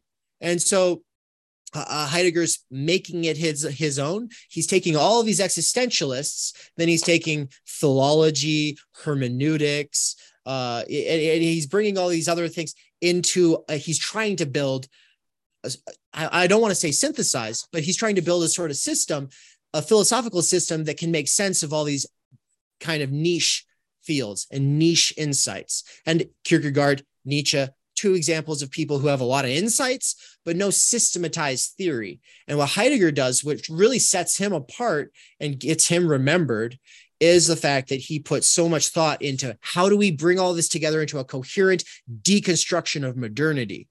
But the thing is when he does that, he's also piggybacking off of Karl Jaspers or Jaspers. Jaspers is one of the most influential existentialists, but also psychiatrists of the 20th century. So, he does literary criticism, he does philosophy, but he also does psychology. And the fact that he's basically got a doctorate in each of those three things is in itself astonishing and interesting. But then biographically, before we get into his work, biographically, he was married to a Jewish woman, and he did not flee during the occupation of Germany by the Nazi regime. And so he actually kind of, even though he was a pretty well-known public figure, he chose to make a stand and to be against the regime. And if he had suffered consequences, he would have taken that. But he was kind of a big figure, and he played his cards somewhat carefully. And so he ended up not getting killed. But after Nazis were defeated is when he writes The Idea of the University as a series of lectures that are dedicated to one of the presidents of one of the universities in Germany at the time. And the Idea of the University, it says to the so-and-so president, so-and-so in charge or responsible for the reconstruction of the university. Well, why does the university need to be reconstructed? It's because people who were openly anti-Nazi ideology had been weeded out of the university system, and the administration, for the most part, had been fully culpable. It had actually had a significant role in lending some legitimacy to Hitler's regime. And so Jaspers is saying, look, totalitarianism on the one side, from Stalinists and Hitlerists on both sides, the university is constantly suffering from these kind of totalitarian political interests trying to get people to make every course about Marxism, Leninism, or about the German nationalist vision for the future or whatever. And Jaspers is saying, no, like we have to make room for people like that to posit their ideas and be critiqued in public. Otherwise it'll go underground. But we also have to be aware that it's not just the enemies of free thinking and the pursuit of truth is not just going to come from the Nazis or from the Stalinists. It's also going to come from business interests, right? And so that's what he's talking about there. But what he's known for is philosophy of life, right? He was a charismatic and powerful orator.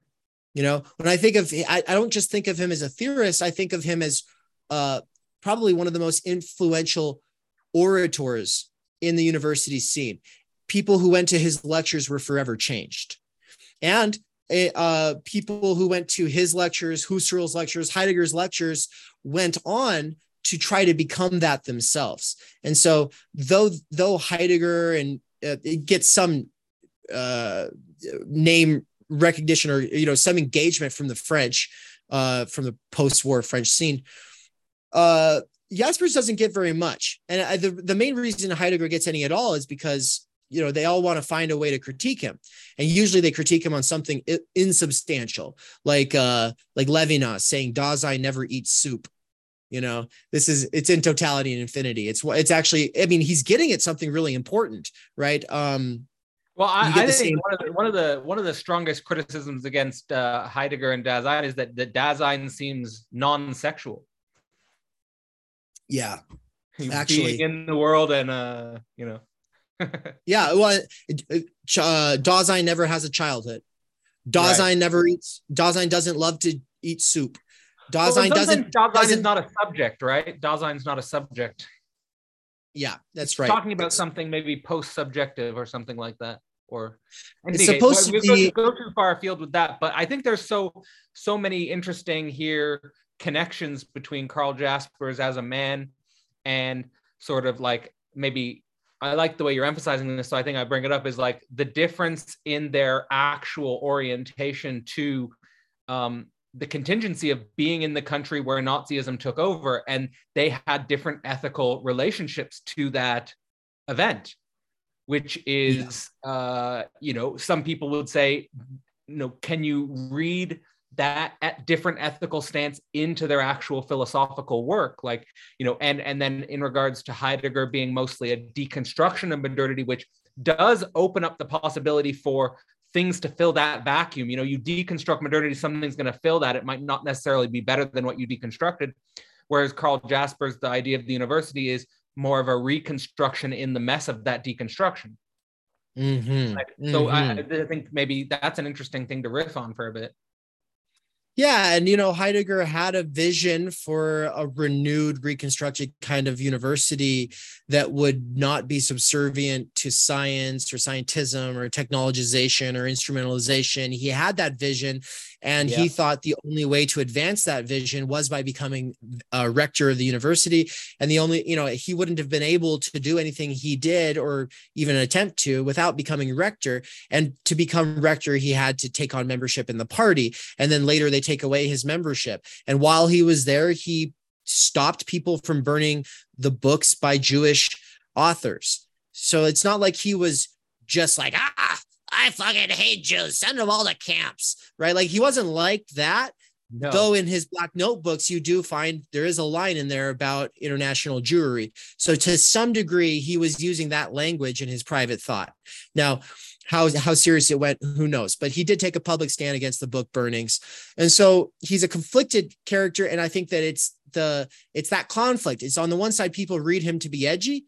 On the other side, people read him because you get some lefty street cred if you can read Derrida, say how Heidegger influenced Derrida, and then do a Derridian critique of Heidegger. That's some street cred, and rightfully so. And so if you want to get into Foucault, Derrida, Levinas, Merleau-Ponty, Sartre, de Beauvoir, like any of these people, you're going to have to get that basis in Heidegger. The problem is they're not, it's hard to make the same argument with Karl Jaspers. And so that's why I'm saying that he doesn't have that name recognition. It's because he's not as controversial. He's not as sexy or dangerous to struggle with, to fight with, to think through. No one's like sitting there reading between the lines with Jaspers being like, well, what's he really doing here? The most you might find of that is like a Marxist-Leninist. Actually, a good example would be George Lukács thinks that Jaspers is a reactionary romantic figure because he just doesn't like existentialism because it's not Marxist-Leninist. So Jaspers comes into this critique from totalitarian ideology because he's arguing that there needs to be a space that's dedicated to truth-seeking, objectivity, neutrality, allowing different voices and viewpoints that are intolerant to speak. And the totalitarian line is always, oh, well, if you're going to let that person speak, though, then you're supporting that person. And so that is kind of the critique that someone might put against Jaspers, but he doesn't get any more serious engagement than that. And so I don't think Lukács should be the end of the story on this. And that Jaspers, what he is known for, I just want to bring it back to what he's actually known for. Sure. It drives me absolutely crazy. This word Weltanschauung, which is the German for worldviews. Yeah. Now, I believe that it's Hegel who really starts saying like philosophy is not just having a Weltanschauung, right? There's a difference between doing philosophy and constructing a worldview, or in a world religions class when they teach all these different worldviews. In a sort of sense, it's like a survey of Weltanschauungs. Yeah, but that's not philosophy, right? No. Philosophy is asking the harder questions about what's real, how do we know, what's good, how do we know, Okay, well, Jaspers wants to still do a psychology of worldviews. And what drives me crazy is I can't speak enough, or I can't read enough German at this point in my development with German to read him in his original. And his most important book is The Psychology of Worldviews, has not been translated. I'm locked out. And that really sucks. But, one of my bigger goals is to be able to someday read it. Right on. But without being able to read that, I would say he's most well known for the lectures and books that he wrote on Nietzsche. One of them being Nietzsche, an introduction to the understanding of his philosophical activity. If it wasn't for that work, Nietzsche would have been forever associated with reactionary German ideas, right? Jaspers came forward as a sort of progressive figure who said, no, there is a wealth of stuff we're thinking about and engaging with here, and that he's not reducible to some bad takes. So that's one of his big things. He also just does the two books, is Reason and Existence with a Z, as well as there's another one about existence. Oh, Philosophy of Existence. These are two of the most fundamental popularizations of the importance of the turn, the post-Hegelian turn that comes through Kierkegaard and Nietzsche. And so basically, when people think existentialism, they turn to Jean-Paul Sartre and Albert Camus.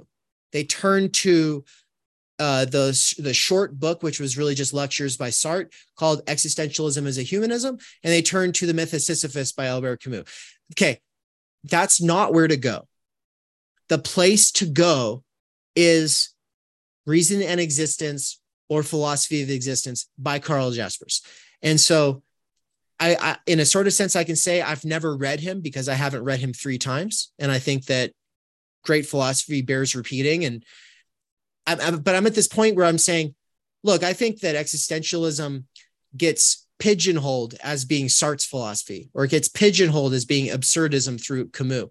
Neither of them are half as based in this stuff as Jaspers. And more importantly, Jaspers took that courageous stand. And so I just think that if we're going to go to philosophy and think, okay, but what is existentialism? Then we ought to be reading Jaspers. And if we're going to do Heidegger, great, but do it alongside Jaspers.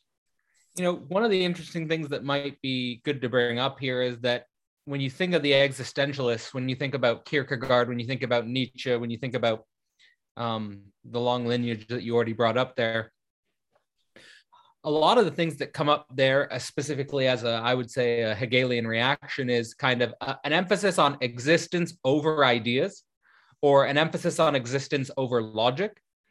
And right. I don't really detect that in Jaspers, to be honest. Specifically, he is talking about an idea. He's talking about the university, and he's doing it in a way that seems to more closely wed existence and ideas. And that's also happening on a meta level, like we were talking about, the idea of the university is being situated in a very historical, contingent, contextual moment where that idea needed to be thought, specifically in the reconstruction of university life in Germany. So I think that's another important aspect, is that I think, in my opinion, too much is made of, say, for example, the meta-level conflict between a Kierkegaard and a Hegel, or a Schopenhauer and a Hegel, as it relates to existence and ideas. And I definitely appreciated in my reading of Jaspers the way in which he is an existentialist and situated in an existential context, talking about the idea. Mm-hmm. And so just that relationship, that schism, I would say, between existentialism, thinking about raw experience on the one hand, and logic, thinking about, syllogisms, mathematics, mechanisms, those things, there needs to be, I would say, in a Hegelian sense, a more unity of the opposites when it comes to those two dimensions of life. Like Jaspers actually made a point, and this is a problem with like perhaps the historical field of maths or the historical field of logic. But he says, except mathematicians and logicians, everyone needs regular contact with experience. And I think that, from a science of logic point of view, I think Hegel would say even logicians, in terms of the coming to be of their notion, need contact with experience, or else it's just dead abstraction. So yeah, just getting those two, dimensions to be thought dialectically, I think is important. And I don't know if you have anything to say about your sort of experience with reading Karl Jaspers, or if you had anything you wanted to say in relationship to this conversation. Yeah, I just think, you had initially asked, like, why is this text important? I think something that we've kind of touched on throughout our conversation is like ideas. An idea of something is so important. If we lose that, like, we're lost. And so thinking about the idea of the university versus just like the university and how it currently exists will then help us think about, like, thinking of the idea helps us think about how it currently exists. Thinking about the idea of the university really puts into perspective why having an institution for seeking truth and the pursuit of knowledge and the unifying of all of these different fields is important, and why it should be, like, why it should exist. And so as someone who like genuinely believes in the pursuit of truth and knowledge and who wants to have these difficult conversations, I am like upset that I didn't encounter the idea of the university in any of my university classes. Like, I'm so happy I finally found it and can use it to kind of back up what I already believe, but then also really understand it in all of its nuances and kind of have a better idea for, what the university should look like. And it really just, I think, builds some hope for like why there should be college, like why we should go, and kind of in that practical sense, it's just hopeful for, well, there is an idea. So long as that idea is talked about and discussed, there is hope for the university. And so I'm really excited to kind of get to continue talking about it with you and Brian, who has his own experiences, and then Dave, obviously, and whoever else wants to join the class, because we all obviously have our critiques of the university, but then kind of using those along with Jasper's ideas will just be really useful to kind of conceptualize a university and truth seeking in our society. Fantastic. Yeah. I think that there's another aspect of what you were both talking about in regards to, and specifically, Dave, you were bringing up this philosophy is not a worldview, and that this I think bears repeating in our context, because I do often feel like what happens with the culture wars is that what's going on are there are worldviews in competition, whatever those worldviews are, but actually philosophy is not a worldview, is that it's more of a way of knowing, or a way of approaching thought, or a way of thinking, as opposed to a worldview or a systemic structure. And what do you think that this idea, how do you think this idea impacts perhaps the way you want to teach, or the types of discussions you want to facilitate, and the type of like life you want to cultivate, let's say, or discussions you want to cultivate at Theory Underground, and specifically here, maybe inspired by Karl Jaspers as a foundation? You're really good at this, like, interviewing thing. You're asking really good questions. These are questions that, like, I'm like, my God, no one's just ever asked me that. No one's just asked me that point blank. What do you think, Dave? What do you think about the ultimate nature of reality? Like, can you give us a little soundbite?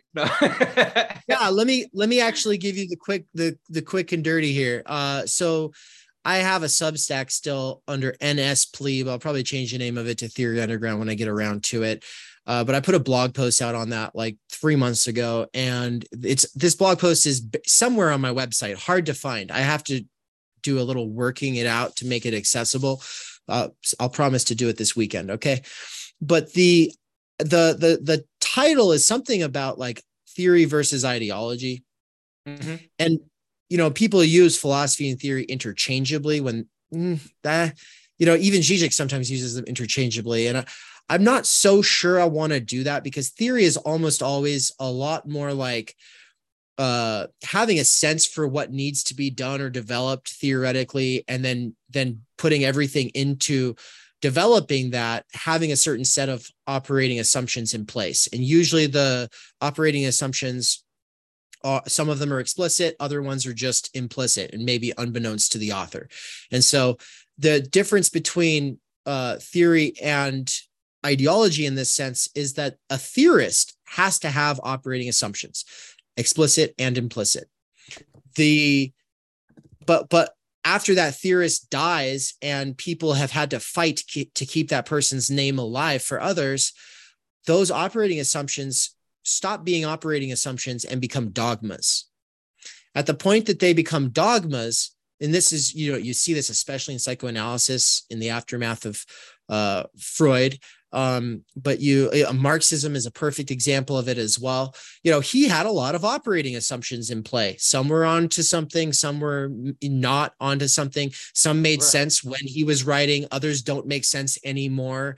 But then you have people arguing about what the orthodox Marxist take is, instead of trying to think, would he have come to this conclusion today? And more importantly, should we? Right? Like that's not even a question anymore. And so for me, the difference comes down to thinking fundamental questions and developing an intimate relation to concepts, learning to live through concepts and see and process through concepts, versus memorizing what one who believes X, Y, and Z is supposed to say. Or like, for instance, any ism. If there's an ism, then, I'm a realist. I believe in realism, or I believe in materialism, or I believe in idealism, or I believe in utilitarianism, or I believe in deontology. All of these are examples of isms that come out of philosophy, but become dogmatic, ideological worldviews, where people go to philosophy class, basically they find out that there's this age-old distinction between empiricism and rationalism, between utilitarianism and deontology. And then they think the task is to come up with their own unique position in that binary. You either take a hard side on one of the two sides, or you take up some kind of a stance between the two. Oh, free will versus determinism. Perfect example. Okay. Well, you're saying, to bring it back to your question, how does this influence my teaching or how I approach these things with others? For me, the question is never which ism are you committed to or are you here to defend? And if a person comes in with that mindset, it usually makes things difficult for us to do what we're actually there to do, which is primarily thinking. And I believe that an important part of thinking is rigorously working through seeing the world on the shoulders of some other great thinker, right? Because nothing makes us better than being around masters, people who've mastered some topic. And no one's mastered thinking about being as much as Heidegger when it comes to being, like thinking the difference between tools, horses, trees, rocks, God, angels, people. These are all different senses of being, yet they're all being conflated by philosophers. Okay, so someone spends their entire life engaging with all the greatest minds, but thinking nobody's thought this question through thoroughly enough. Okay, I can spend the rest of my life dabbling in that question, or I can get on the shoulders of someone who took that seriously for his entire life, right? Well, nothing's going to accelerate me as a thinker faster than doing it with the great thinker who focused on that kind of a question. If you want to think lack, you go to Lacan. No one thought lack in all of its nuance and how our subjectivity is structured by certain fundamental forms of lack more than him. Sartre for nothingness. Everyone has their thing. And the question is, I think the question should not be, am I a Sartrean? Am I a Heideggerian? Am I a Marxist? That's something academics ask themselves so they can figure out which journals they want to publish in, so they can figure out what conferences they want to go to, so they can figure out which kind of cocktail parties they want to be at. But if we're trying to think doing philosophy, for me, I think that would mean it's not about finding your ism. And I would say the longer you can hold off on doubling down on an ism, the better you are. And so I advocate for a time of moratorium, for a time of questioning, for a time of saying, I'm an apprentice. I'm just trying to learn from the greats right now. Thank you. Oh my God. And anything you want to add to that sermon? Yeah, maybe not to that whole thing, but in thinking about kind of my own approach to like teaching in the future, to using Jasper's ideas, you know, he talks about in kind of the first part of the book, first like half of the book, really like the importance of research and method in the pursuit of knowledge and truth. And so I think like thinking about like my own future, that's something I think I'll definitely take more seriously in terms of like teaching, especially. I mean, I'd love to one day teach in a high school setting, kind of like Brian, and something that Brian does, he had mentioned in our little meeting live stream that we had a few days ago that I admire so much, kind of how he approaches the classroom with what he knows, kind of with his philosophical background. He's an English teacher, but he tells his students at the beginning of the class, in his English class, this isn't going to be useful to you in your career. Nothing that I'm teaching you is useful in the instrumentalized sense. It is purely for your own good, for your own knowledge. So like do with that what you will. And that is something that I like attempted to do in this university class that I taught, was really start them off with, hey, like I'm here to help you, to be in dialogue with you, to use your brains. And maybe that wasn't as well received in that setting, but I think using these ideas to just hopefully like try to help others like understand where I'm coming from and just help them realize like, yeah, this maybe isn't useful to your future job, but I'm here because this matters to like my own humanity and my own self-actualization. And I want it to matter to you too. And if you want to go on this like intellectual journey with me, then you can, and we'll talk about hard things. And I'm going to treat you like an equal intellectual and not like a student, not like I'm better than you. We are in a dialogue here, and do with that what you will. And I think my kind of teaching attitude because of that is very relaxed. I don't like to require things of people. You're either going to do it or you're not, and you're going to get an F, or you're going to try, and like I'll kind of, grade you on how I see you put in effort, but trying to like change the narrative. So I'm not trying to teach, I'm not trying to, brainwash you in social science and sociology, which is kind of a dialogue narrative in the United States. I'm not trying to force you to learn something. I'm just here to like foster your own journey, do with that what you will. And so Jasper's really helps me like think about how to do that, and think about in relation to professors and teachers that I've had in the past, and how did they do this well? How did they not do this well? Where were they kind of aligning with the perspectives and ideals that Jasper's puts forward? And where were they maybe more on the instrumentalized neoliberal side? All right, that's fantastic. And actually, I was gonna ask you guys what was your pitch? What's your final pitch for the course? But I think, Anne, I think you both did a good job of framing sort of a nice reason for, or at least a part of why you might entertain taking the course. But maybe some final reflections then. So like, the idea of the university starts, and I'll definitely leave a link in the description. Saturday. I'm going to leave a link in the description to the YouTube video here. So you can sign up to the course. It starts this Saturday, like you're saying there, Dave, January 14th. And it runs for just over a month. Is that correct? It ends February 18th. Yes. That's correct. From Okay. the 14th. So to the yeah, so 18th. you got a course here diving into Carl Jasper, The Idea of the University. Starts this Saturday, January 14th, ends February 18th. You're going to have it taught by Dave, Ann, and another teacher, Brian. Is that his name? Mm-hmm. Mm-hmm. Brian. And you can find out all that information on the Theory Underground website, which will be linked below. So other than that information, and I'll be taking the course as well. So if you're interested in diving in and having deeper conversations about this, just like I think the types of conversations we're going to be having might not be that dissimilar from the types of conversations you've been listening to over the last 2 hours.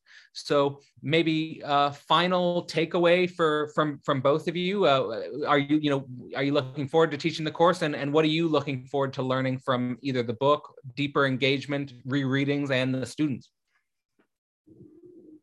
Yeah, I guess I'll start by saying I'm just excited to like finally have an outlet to really have these rigorous conversations about truth and knowledge, since I feel like I didn't fully get that in my university experience.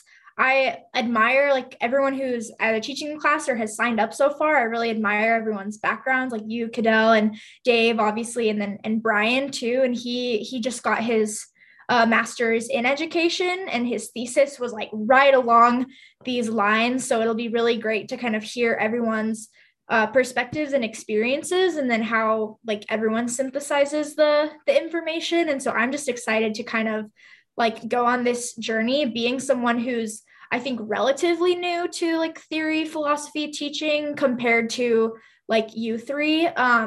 And like whoever else might take the course, I'm probably on the younger end. And so I have a lot to learn, but I definitely am excited for the discussion of it. So I really hope that we get a few more people to sign up, because it's just going to be like a really important kind of foundational conversation for the Theory Underground, why we're doing that, why we care about learning. Like we're not just, the nerds who like to read philosophy, like why it matters to us. So I'm looking forward to it. We are also that, though. We are also that. Oh, for sure. We are. Well, let's not. No,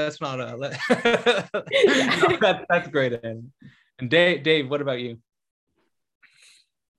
To wrap it up, I would just say that no pressure. No, you already said you're not Jesus. You're not. Yeah, you're not here to save us here. Yeah, no, it's that is actually true. I feel a lot less pressure because of the way this is set up. It was, with Theory Plebe, because that was kind of my nickname or alias, everything I did made it kind of about me or what my take is. And so one of the nice things about the Theory Underground is that it's like, yeah, I'm a catalyst. I make things happen. I organize like you do. But it's not about my takes. It's not about me influencing other people in any way, shape, or form, except to do it themselves. Right.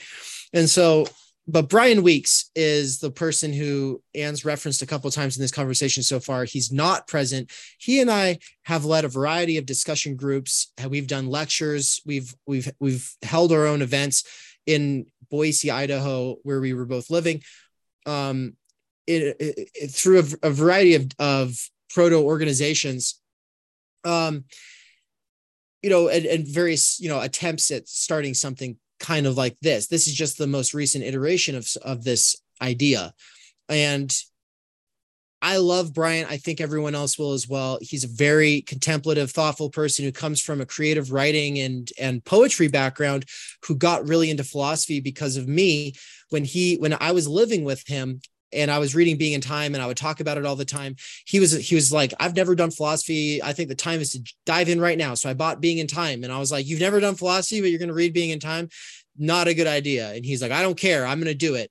And he, like us, gets his jouissance from difficult texts and being able to make sense of them. And so, he's still really into literature, and he's writing his own books and stuff right now, but he's like 6 years into philosophy now, and he read a ton of phenomenology last year. And so now he's getting into Jasper's because of this reading. He started reading some of Jasper's other work. And so what I would say, outside of having so many educators involved that will be bringing their own experiences into the thing, I'm really excited to learn more about Jasper's from Brian as we go, because a part of he says, Jasper's keeps talking about truth, but he never actually says what he means by truth in this whole book. And so he's reading a bunch of other Jasper stuff so that in our conversations and lectures in this course, we'll be able to learn some of the details about Jasper's broader philosophy. And I'll be bringing in some of the stuff from his work on philosophy of history.